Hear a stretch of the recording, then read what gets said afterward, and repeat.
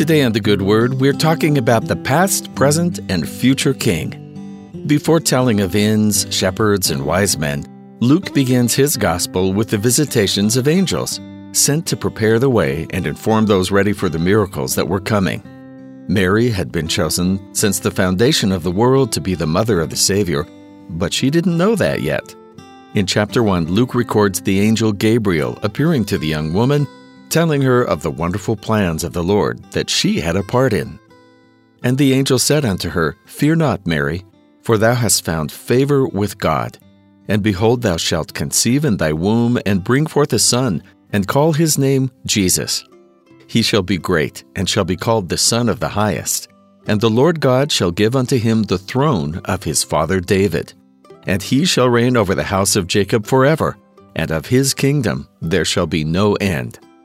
David had been one of the greatest kings in Jewish history. Though he had made mistakes, he unified Israel and created a kingdom that seemed like it would survive for centuries.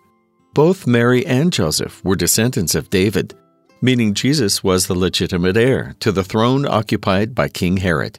He could have been the king of Israel, but due to history and politics was instead born into the home of a carpenter. The Lord's plan was never to come as an earthly king, though. He already had a kingdom, inherited from his Father, the King of heaven and earth. The purpose of Jesus in coming to earth was to prepare the world and our hearts for the coming of the kingdom of heaven. So the Lord came as a humble servant of his Father. Christmas is a wonderful time to remember the reason Jesus came to earth. I like how Paul explains it in 1 Corinthians 15. For since by man came death, by man came also the resurrection of the dead. For as in Adam all die, even so in Christ shall all be made alive. But every man in his own order.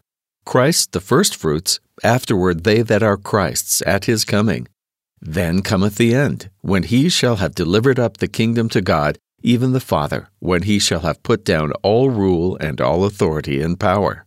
For he must reign till he hath put all enemies under his feet. The last enemy that shall be destroyed is death. The coming of the kingdom of God is something to look forward to. The Lord is a kind and just ruler, and for our benefit by his own sacrifice, all members of his kingdom will be saved in the last day. Membership in God's kingdom includes the promise of eternal life, the ability to overcome both physical death and spiritual death. Jesus Christ came to earth as a king, not to conquer mankind and place us under subjugation, but as our true king.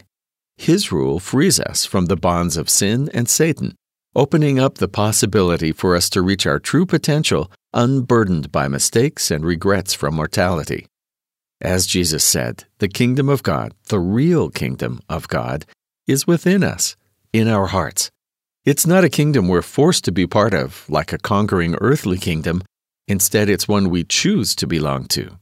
During the Christmas season, we celebrate the coming of a being who was once a baby, who became our Savior, and who will one day return again as our loving King. This is what God's people have been waiting for throughout the thousands of years before his birth. Angels, prophets, and saints came to announce the coming of a king whose reign was so anticipated as to fill hundreds of pages of Scripture. Who could blame them for looking forward to him? His regime promised peace on earth, goodwill toward men. And we can choose him as the king of our hearts, here and now. And that's the good word.